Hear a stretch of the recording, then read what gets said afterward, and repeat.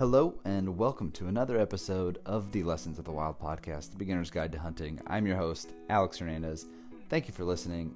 So today I have a very special guest, Mr. Jacob Coons. This is our second interview because the first interview I forgot to plug in the mic. So that's how it goes, but we had a second round of a great conversation. We focused a lot on his courses that he teaches at udemy.com, which I'm a huge fan of. And we talked a lot of things hunting and just emotions and everything we could think of for about 50 minutes. So full disclosure here, I don't have any financial interest in what Jacob's doing, but I really think he's a good resource for the new hunter and just in general. So I wanted to help him get his name out there because I believe in him. So without further ado, please help me welcome Mr. Jacob Coons. Hello, everyone, and welcome to another episode of the Lessons of the Wild podcast. I am here with Mr. Jacob Coons for round two. Thanks for having me, Alex. I really appreciate the opportunity to connect with you again, and quite honestly, talking more about the outdoors and what we like and what we enjoy so much about it is an easy thing to talk about. So I appreciate you having me. Well, I appreciate you doing this again, man. We had a really great conversation that unfortunately got lost to technical issues on my, fault. But I just chalk it up as new friends getting together, having a good dinner, and getting to know your family. It was a wonderful time. Thank you for having me over that night. Yeah, no problem. It was great, and no worries about the technical issues. I think everybody on the line, and including myself, we've all experienced that stuff. So, but yeah, no worries. Thanks again. Yeah, no problem. So, Jacob is a hunter, a father, a husband, a medical salesman, and an instructor for udemy.com, where he teaches courses such as Turkey Hunting 101, Whitetail 101, Squirrel Hunting 101, as well as 12 Months to Elk. And before we really get into this, I know I've told you this like a million times, but I'm going to say it again. I think your courses, man, are just awesome. And I've gone through your squirrel hunting one now, your turkey hunting one, and your 12 months to elk. And I think the amount of information you provide and the manner that you provide it in a concise, very direct, and organized way, I think is just a wonderful thing you're doing. I think it is very valuable to the new hunter. And I just want to say thank you.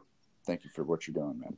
Well, I appreciate that, the positive feedback for sure, Alex. And, the intent really behind the courses is, first of all, I mean, I love to learn, and that's really something that I'm addicted to, and in a lot of capacities, and certainly learning more about how to be a better hunter is something that I really enjoy. I think most of us do enjoy. I have a background in teaching and education. I was in a training department, corporate training department for a number of years. And so not only do I love to learn, but I like to sort of share what I've learned in different capacities.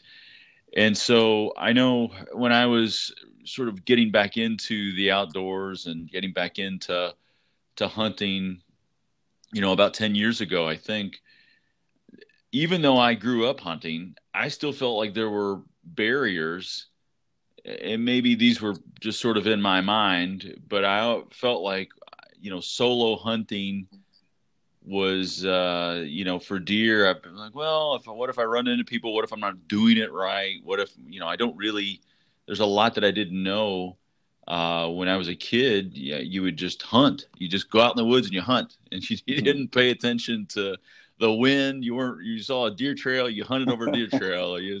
So really the intent behind the courses are to really help break down barriers for people that are new to hunting or have been doing it for a few years. There's a lot of information out there on YouTube and just Googling stuff, but this is a way to sort of package it all together and really help build a foundation for someone that wants to learn about hunting turkeys or squirrel or coyotes or elk or whatever it is. So, but thank you for all the kind words. I really appreciate it. Oh, no problem. It's well deserved.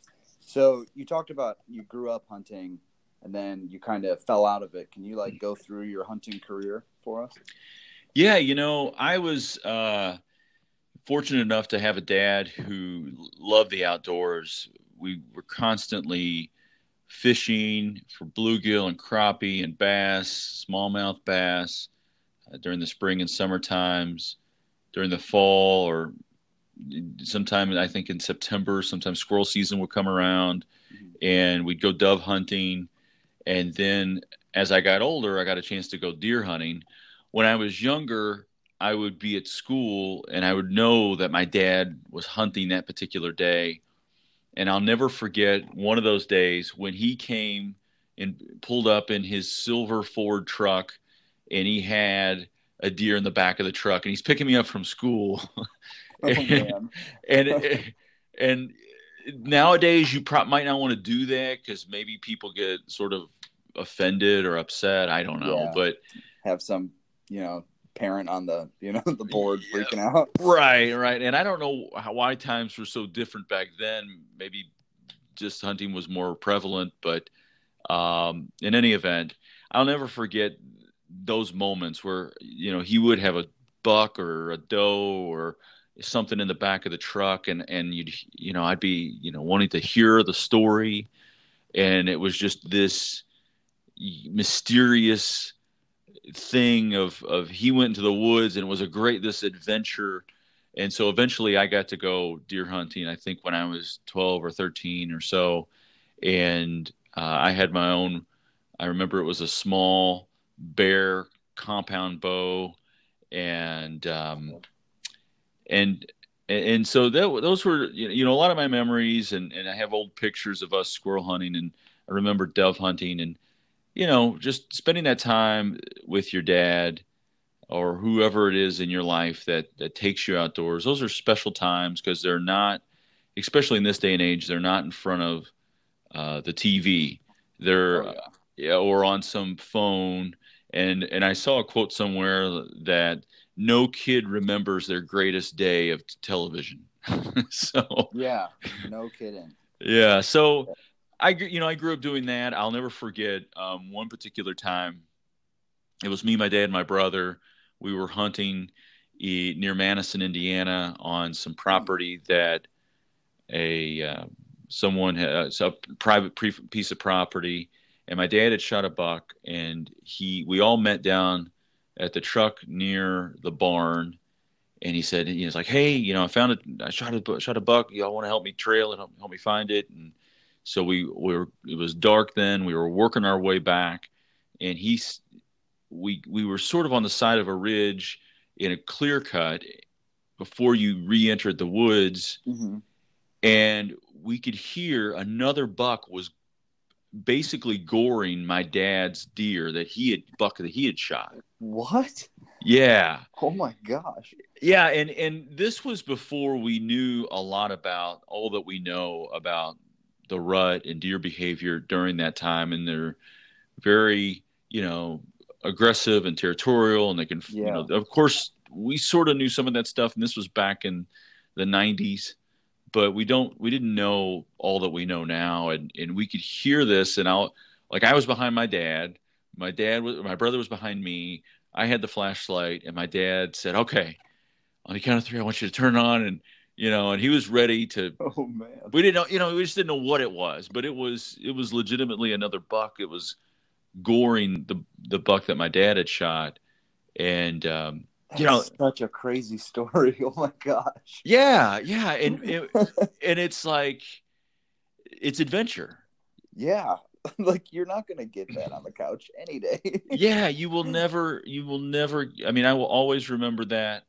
It's emblazoned in, my mind, and there's a million other of those types of stories. And so I went to, I played football in high school, and, football practice and football season runs through December, and that really kills your hunting season, your deer hunting season. And honestly, when you're in high school, you want to spend time with your friends, you want to hang out.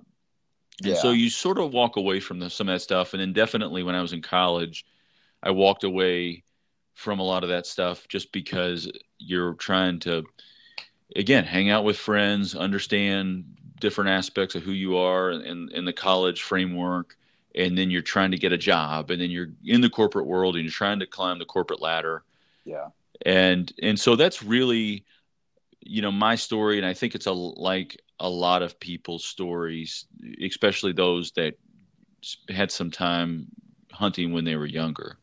Yeah. What sparked you getting back into it then, if you kind of fell away from it? I became a Big Brother through the Big Brothers Big Sisters program in Cincinnati, Oh, that's awesome. and this was pre-kids. This was probably 2004, 2005, and my little, he's now 24. He and I Okay. stay connected. We were technically big and little brothers for 10 years until he turned 18. Or no, I'm sorry, 8 years until he turned 18. And Wow. and then we stayed connected, and he had spent some time hunting and fishing with his family. He has an uncle and cousin, and I think we went hunting a couple times, but I just started to realize that I missed that. I had spent some time playing flag football as a something to fill the void in terms of Yeah. hobbies, and then I started playing fantasy football, which I've given that up because that's a complete waste of time. But it's a lot of fun. But let's face it, folks, you spend a lot of time staring at your phone or a computer screen, or you're watching other people live out their lives, and you're wasting your life. And so, Just staring at the screen. yeah, so I picked up an outdoor life, and I picked up the Field and Streams again. And I thought, man, I love this stuff. This was real adventure. This was real. And so you also think about, where does your food come from, and how do you connect with it, or do you connect with it? And there is a harvest involved with anything that you buy from the grocery store. So there's all these different multi things that sort of came back, and Yeah. and I wanted my kids to to enjoy the outdoors the way that I had when I was little. So those sort of things all collided, and that's how it got me back into hunting and really engaging the outdoors in a different way. Yeah, man. I like when I think of hunting, I kind of compare it to the breath of life for me. I got into hunting in college, but I had no direction, and now I'm in dental school, and my life has been nothing but school for the past, like, I guess 20 some years, right? And it's just a bunch of testing and paper and reading and just going through life, wishing your days away. And when I started hunting, man, I just felt like I just was awake. Like I'm living in the moment, like just here and enjoying it. I don't think I could get that from anything else. I played sports too. And I'm a big Cubs fan, but I can only watch so much television before I'd go a little insane. I feel like hunting provides a hunter with the ability to just purely live in the moment, and that it's hard to find nowadays. Yeah, I think that they, I love video games, and who doesn't? And something that we're trying to capture when we play a game, or whether it's fantasy football or a video game, is adventure, is a sense of something that we were.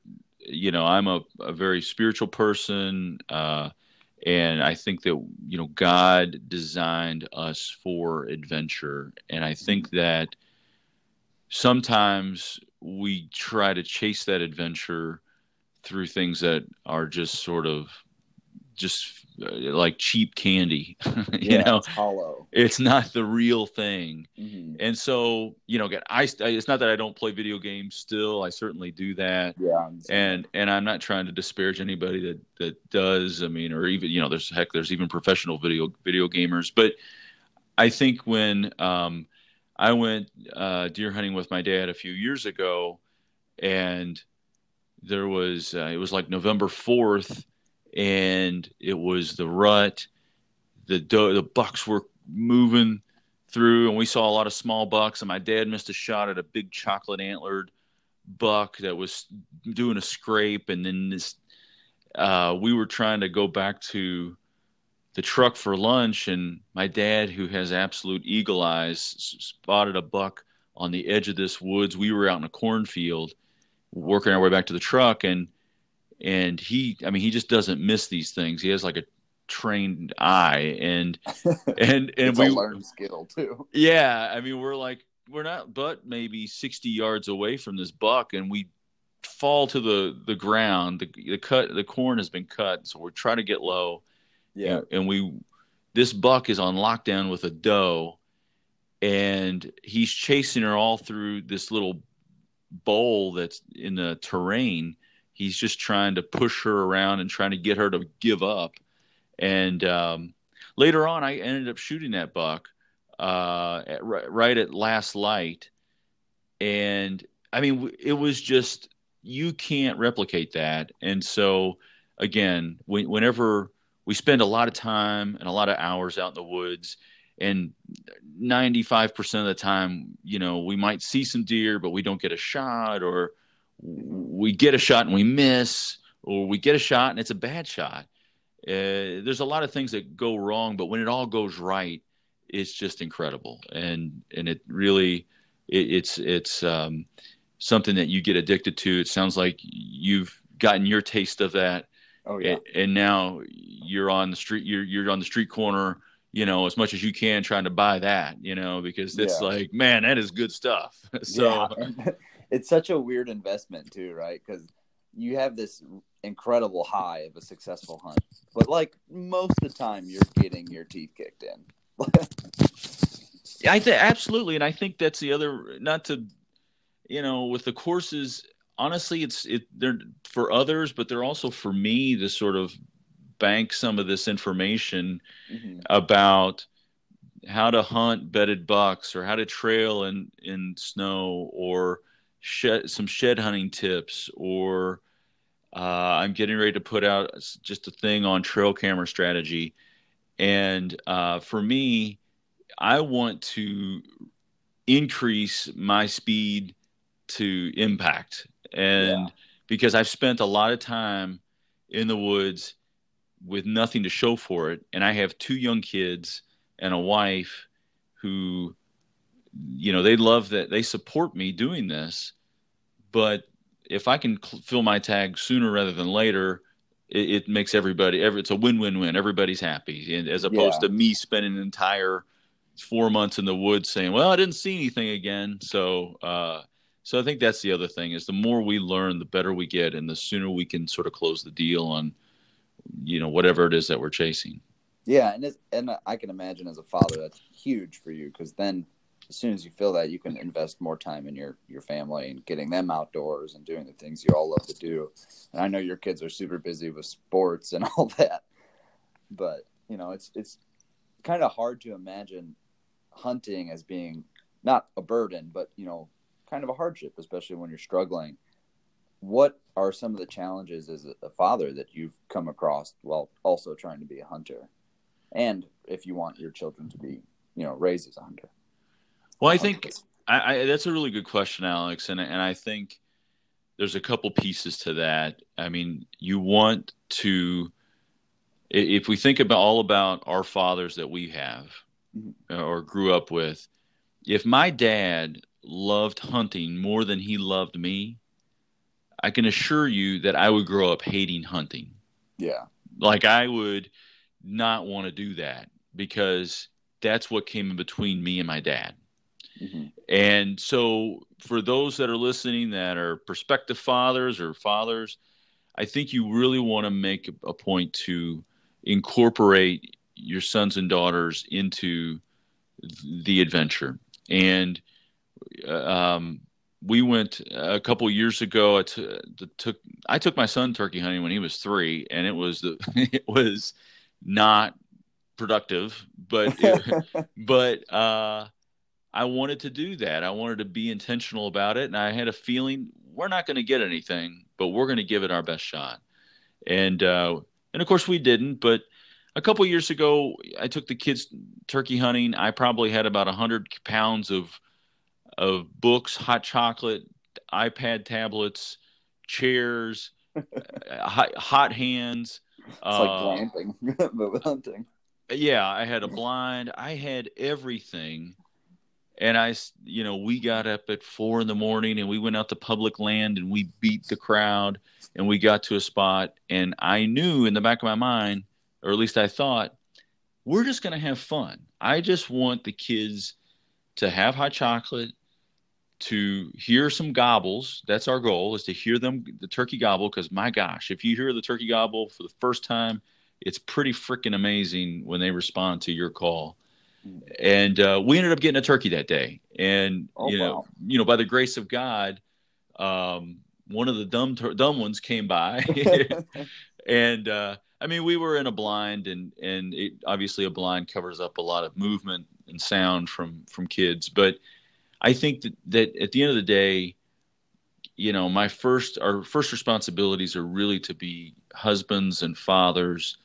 And as much as I think of hunting, as much as I love it, I could go overboard with it, and it becomes something that could be really ugly, and something that's not beneficial or constructive for my kids or my family. So, that's what I would say. Those are the challenges. And I, I went on an elk hunt with my dad and my brother this past September, and it was the greatest adventure of our lives. We went out to southwestern Montana, but I'm not, the next time I go out west, I'm going hunting for pronghorn and next August, and I'm taking my kids because I know I want to go elk hunting next year. I want to go to another mountain state. I want to punish myself and climb Yeah. mountains.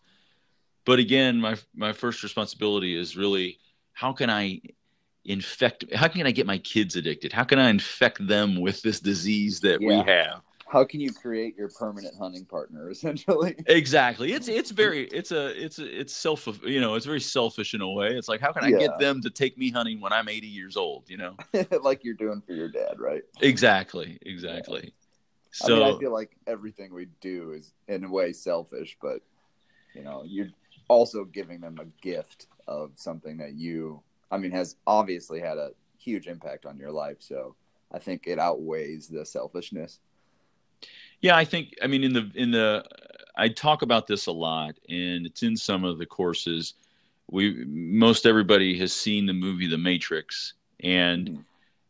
You can take the red pill or the blue pill, and the blue pill is basically the way life is, and you can buy your meat and your at the grocery store, or you can take the red pill and try, the adventure of getting your own free range protein, whether it's squirrels or deer or whatever.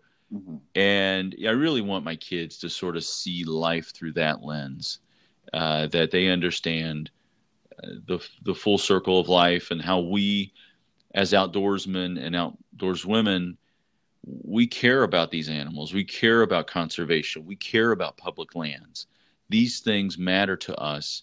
And someone that's an anti-hunter, they may think they care about the animals or care about the deer and the elk and squirrels, but they have no idea how Yeah. much we actually care and how much we want to invest in the health of those herds.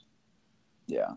I mean, Steve Rinella talks about this concept that, we have selectively invested our time into other things and like outsourced other aspects of our life.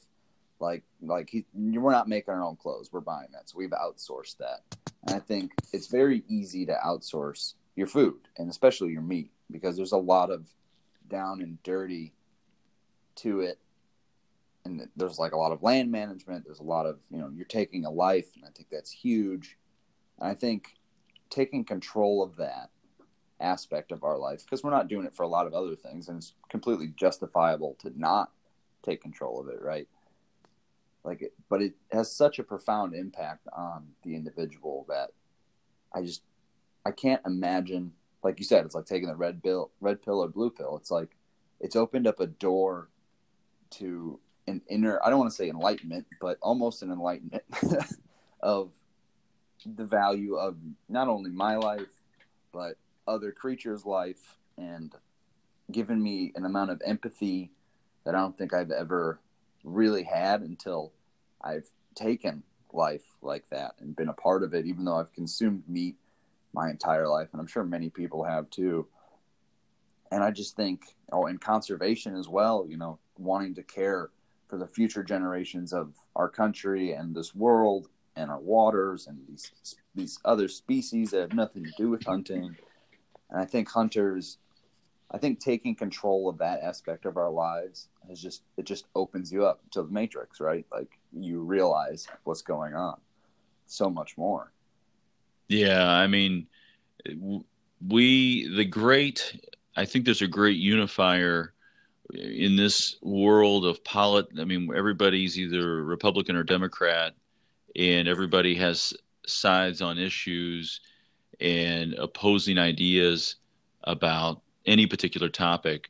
But I think when we talk about public land, I think most people at the table can agree that this is really important and this is a unique thing to the United States, and we want to protect it. Now, there are some loons in Utah who want to do the state transfer and have the states take over those, some of those public lands, and really we never want that to happen because the state would ultimately sell it for commercial purposes, and we'd never get a chance to hunt or fish or hike or bike or do the things that those public lands were set aside for. So yeah, it's you're right. I mean, it really is. It does open your eyes to these other broader issues, and it's made me more conscious of the environment and what I do in terms of recycling. It's made me more conscious of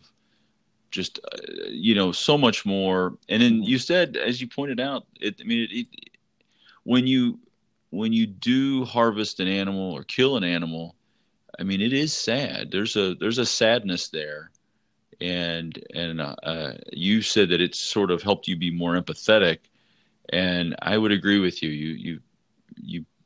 You've harvested something, you've taken the life of something that was beautiful, and you want to share and appreciate it in a way that's much different than when you buy something that's wrapped in saran wrap from the grocery store. Oh, for sure. And I can say I'm much more grateful for the things I have and eat. And, I never had that growing up. And because I'm a late bloomer when it comes to hunting, like it was like a red and blue pill, Yeah, for sure. It really was. But we're kind of getting in a serious topic for a beginner hunter. So you take a solid amount of time to make your courses. Can you kind of walk me through the process of how you go about deciding on a topic and then kind of doing research and whatever? What's your system on putting one of these out, man? Because it seems pretty information dense, and it's really good. Well, the elk, 12 months to elk was really the first course, and my dad and I had wrapped up a hunt for pronghorn antelope in the northwestern tip of Nebraska in 2016. Okay. And he said, "Hey, we should try elk hunting." And here's what I equate. Pronghorn hunting is like a nice walk in the park. Mm-hmm. And when I think of elk hunting, I think of in the movie Braveheart, where the Scots and the English collide in battle. I mean, we've all heck of an analogy. we've all seen. I mean, I like movies. I've said The Matrix. Now that we're talking about Braveheart, like in my mind at that time, that's what I thought of elk hunting, because I knew it's the physical demands are different. You're backcountry camping, you're hiking up and down mountains, you are carrying weight on your back. You could be potentially in grizzly country, up in elevation. Yeah, up in elevation, And so you're going to be a bloodied, broken man at the end of that experience. And that's the way that was my analogy. And honestly, afterwards, I would say that analogy is pretty true. Uh, Yeah. so, um, so we started in 2016 after we wrapped up that pronghorn trip, which was just so much fun. I mean, it was just the best. And we had it was really, we got really, really close. Spotting and stalking pronghorn antelope with a bow and arrow is really, really one of the toughest things that you could do. But it's so much fun because they're just everywhere. And you park the car and you get out and you think, okay, can I stalk this guy or not?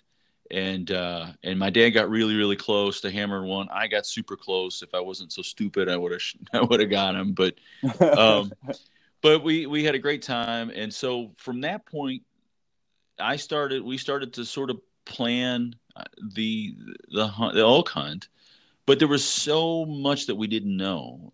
And I had bought my dad a bugle tube for Christmas in 2016, which said, "Hey, it was my official acceptance of the challenge. We're going to go elk hunting." And we said, "Let's plan for 2018." And so really, I started collecting a lot of information about. I didn't even know what time of month you could hunt elk. I didn't know what their rut was like. I didn't know their habitat, the seasons. I didn't know where they lived in the western states. I didn't know any of that information. And what do what kind of pack do you need? What kind of tent do you need? How do how many calories a day do you need? How do you pack ice for that sort of a trip? Because you're going to be in the backcountry. What about grizzly bears? When you camp on a mountain, where should you camp near them, or is it, there's just so many like little questions that I didn't have answered, and so I really spent just hours and hours and hours of researching and putting a plan together. And the way that I've tried to build that course was from a macro perspective of how do you identify a state that's where you can predictably get drawn and not hope that you get drawn. Yeah. So New Mexico, Arizona, those are both outstanding elk states, but it's hard to get drawn in Arizona, relatively hard. I mean, it's not saying that you can't do it, but it's a little bit harder. New Mexico is a complete random draw. So you have no idea. There's no points or bonus system in New Mexico. So it was really trying to whittle through the information and start with a state and then go from the state to a unit, from a unit to a smaller area within that unit, and looking at terrain features on Google Earth, on the different mapping websites that are out there like CalTopo or, of course, OnX or I think there's Hilltop. Let's see, Hillmap.com is a good one, and you're really trying to get that granular so that when you get 7 days of vacation or 10 days or whatever, you're not wasting your time driving around looking for a place to hunt. You've already got everything mapped out. So really trying to go from macro to micro. Yeah, and I took the course, and I'm planning my elk hunt now with my good buddy. Hopefully next year. Might get pushed back to the following year, just depending on time and our lives. But I have to say I'm kind of a macro guy just in general. I don't even think about the little details that you kind of just went over a little bit and just barely touched on, because going through the course, I was just astounded. I was like, oh man, there is so much I haven't even thought about as far as just the logistics of the whole thing. Like, I mean, ice, I was like, yeah, I'll have a cooler, probably like a Yeti. I'll get a big Yeti. And, well, they say they can hold ice for like 10 days. So, like, just dumb thoughts like that. I'm like, oh my gosh, obviously I need to think better, especially I'm going to take this huge investment in my time and money and just be out there, And I think that course specifically really does the macro to micro thing you're saying really well, and really gives you a good foundation for that elk hunt. Like, obviously there's so much you could talk about. The variables are endless, but I think you have a really good way of breaking it down state by state, saying, hey, this is really where the numbers are in your favor. This is where I would lean, especially if you're coming out, from the other side of the Mississippi River. Like, but if you can rack up points, this is where you can go, or this is where you kind of have better odds. And then going over like e-scouting. Like, I never even thought to use e-scouting. I was like, well, maybe I'll just get a couple maps and, kind of figure it out, see, but I'd have to get a recent map. I had no idea. And that's when I heard you on the Novice Hunter podcast. I was like, oh my gosh, I need to take this course. Like, I had no idea where to begin. I feel like, one, I need to take your course like 5 more times because there's just so much information. But 2, I was just like, man, I needed that. I needed to understand the enormity of the task that I'm putting forth on myself. Like, I understood the hunt. Like, the hunt I get. Like, it's going to be tough. I'm preparing physically. I'm preparing mentally. But just the enormity of the task of getting to the area and having plan A, plan B, plan C, hell, even D and E, And you were telling me when I was over there how your first couple spots didn't really work out, right? Yeah, there's a site called GoHunt.com that a lot of folks, it's very popular if you listen to podcasts, any hunting podcast, there's especially Western hunting podcasts, people are going to talk about Go Hunt, and it is a great resource. There's some other ones. Top Rut is another one that shows draw odds for different areas. And there's also strategy articles, and they go within Go Hunt. They talk about each particular unit. So it's a really good resource. There's a membership fee, but as I looked at that, it wasn't enough for me. And so I tried to put, I tried to pull, there's a lot of data that's on whatever state you choose. There's a lot of data on their website on harvest statistics and numbers of hunters in a particular unit. And when you go into harvest statistics, it even shows like bow kills or bull elk kills. And so I started to create a spreadsheet that helped me see trends across 15 to 20 different units. Oh, man. And so, and then I would color code it. And it's just, again, you're looking for anything, right? You're just like, I know, Alex, you talked about going to Idaho, I think, on your first elk hunt, unless you get drawn for Kentucky, of course. But, Idaho is a great big state, and you could go somewhere that maybe has a lot of hunters or few hunters, or the percentage of public land per hunter, the ratio could be really bad. And so I wanted to really look at ratios. And so when we got to our unit, we got out of the truck or the SUV, and then we all got all gussied up and started getting our camo on and our packs on. And it was like we were a bunch of women going out for the night. We were, let me get my eyeshadow, get my lipstick, like the whole 9 yards. And then we start hiking in. And I realized that as far as we could drive, it was still 1.5 miles away from the trailhead that I thought that we could get to with my car. And so we started hiking, and it was really started looking at the country, and it looked like it wasn't the type of terrain that we felt it was conducive for elk, because it was just so steep. And we backed out. We said, you know what, this isn't what we, on the map online, it looked fine. But when we got boots on the ground, it wasn't great. So we stayed within the unit. There was a particular area that we wanted to hunt. So we drove south and looped into this area a different way. The mountains got much less steep. The terrain was more elk-like. And honestly, that's where my dad was like, hey, go over this way and go over this way. And then it was really hitting the area that we wanted to hunt, but just from a different side of the mountain. Mm-hmm. And we had targeted a particular burn that we wanted to hunt, which is, for those on the eastern states, we always hear about these wildfires. And what the wildfires do, even though they're not good, especially when they're, when man created them, but what they do is the subsequent years is provide, they reduce the shade, or the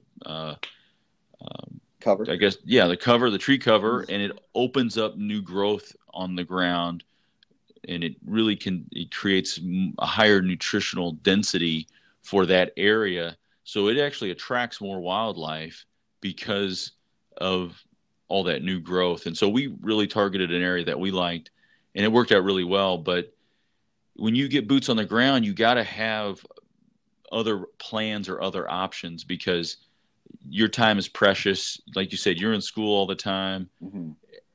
I'm working. I'm sure the folks that are listening, on the podcast, we're all living very busy lives. So how do you maximize that time to make sure that you actually encounter elk and get a shot, or really enjoy your adventure to the fullest? Yeah. And I think you do a really good job of giving everyone the information they need to do that. But I think that course is really I would say you kind of have to have some experience with hunting, because it's not like a beginner course. Like if you're going elk hunting and you're from out east, or you have to travel, and you're thinking about all these things, you're probably kind of a moderate hunter, right? You're kind of a little bit into it.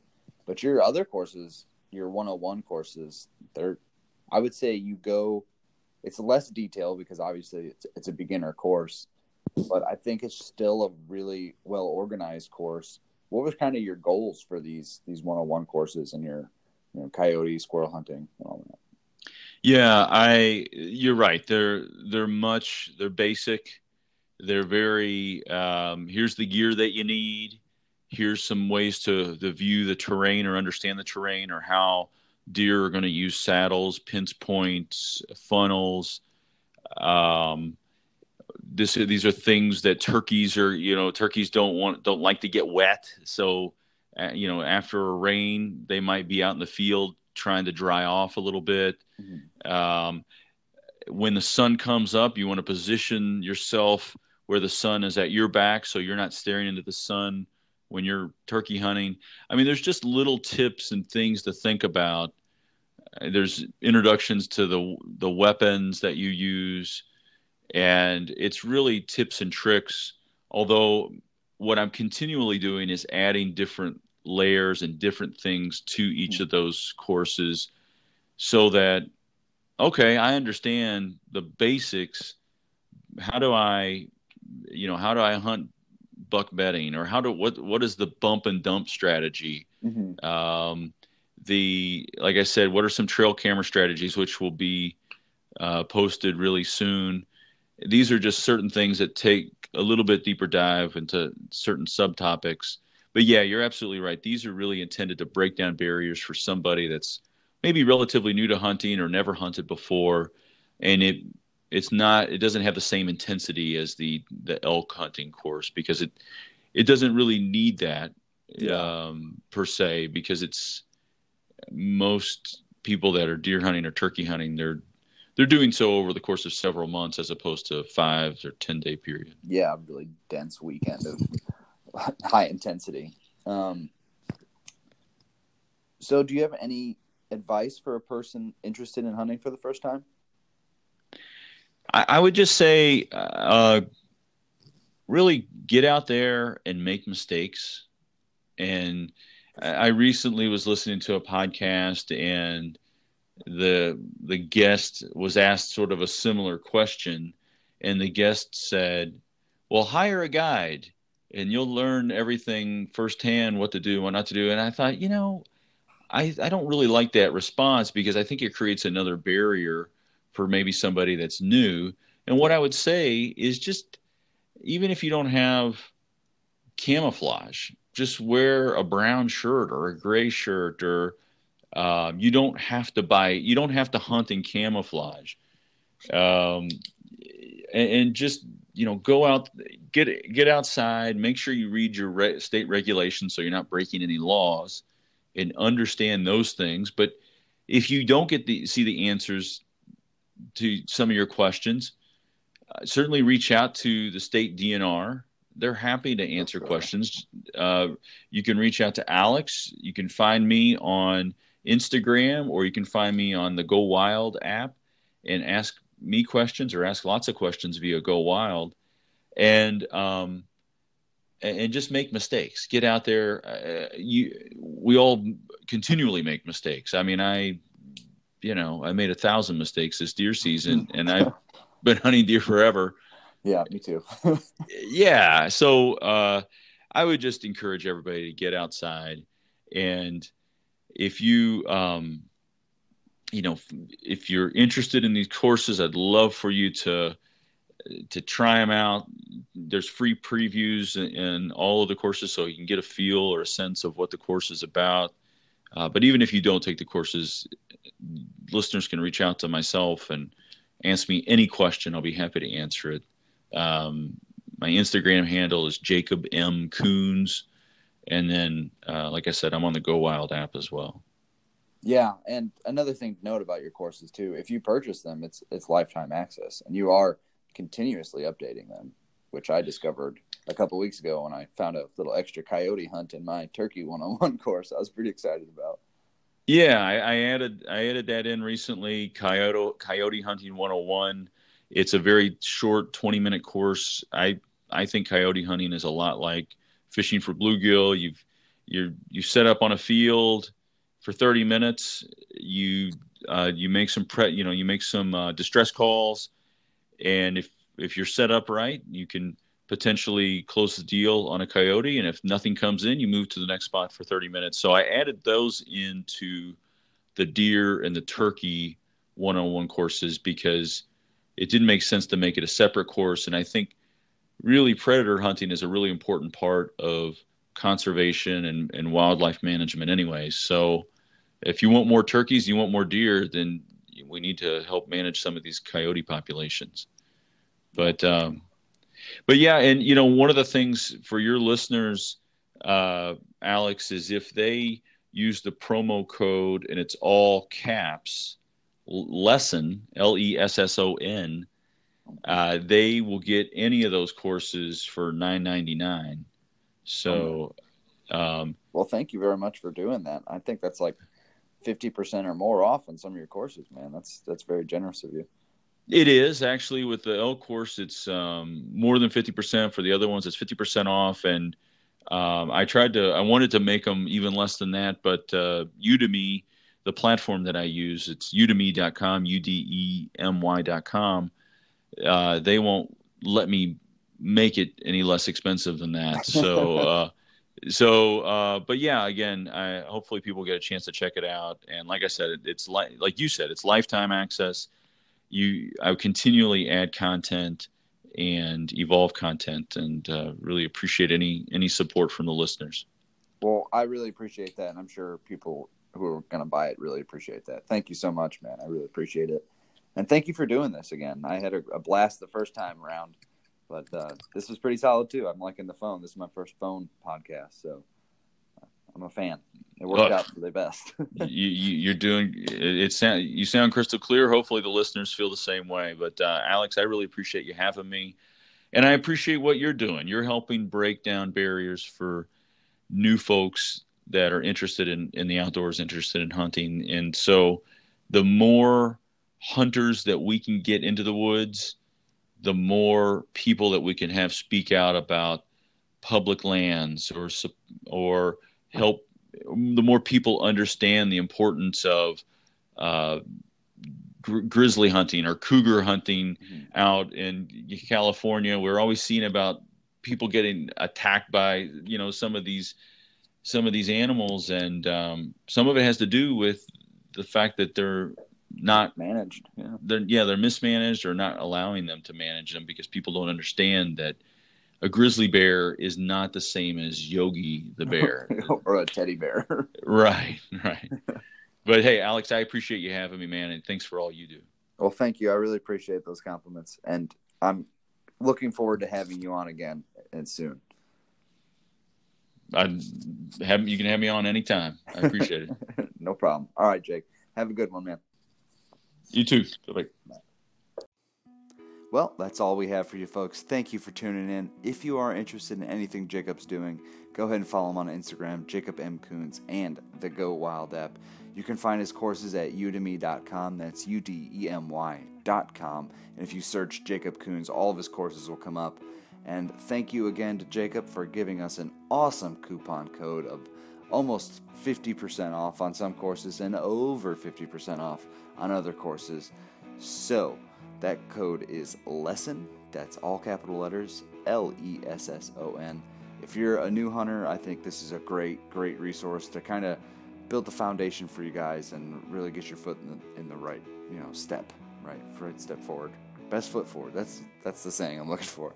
Other than that, if you're interested in elk hunt too, he's got a great course on that I take, and I highly recommend. And again, I have no vested interest in his success. I really think he's a good resource and super knowledgeable guy and just an all-around good dude too. So please support him and continue to support me. I appreciate you listening. So, all right, have a good rest of your day.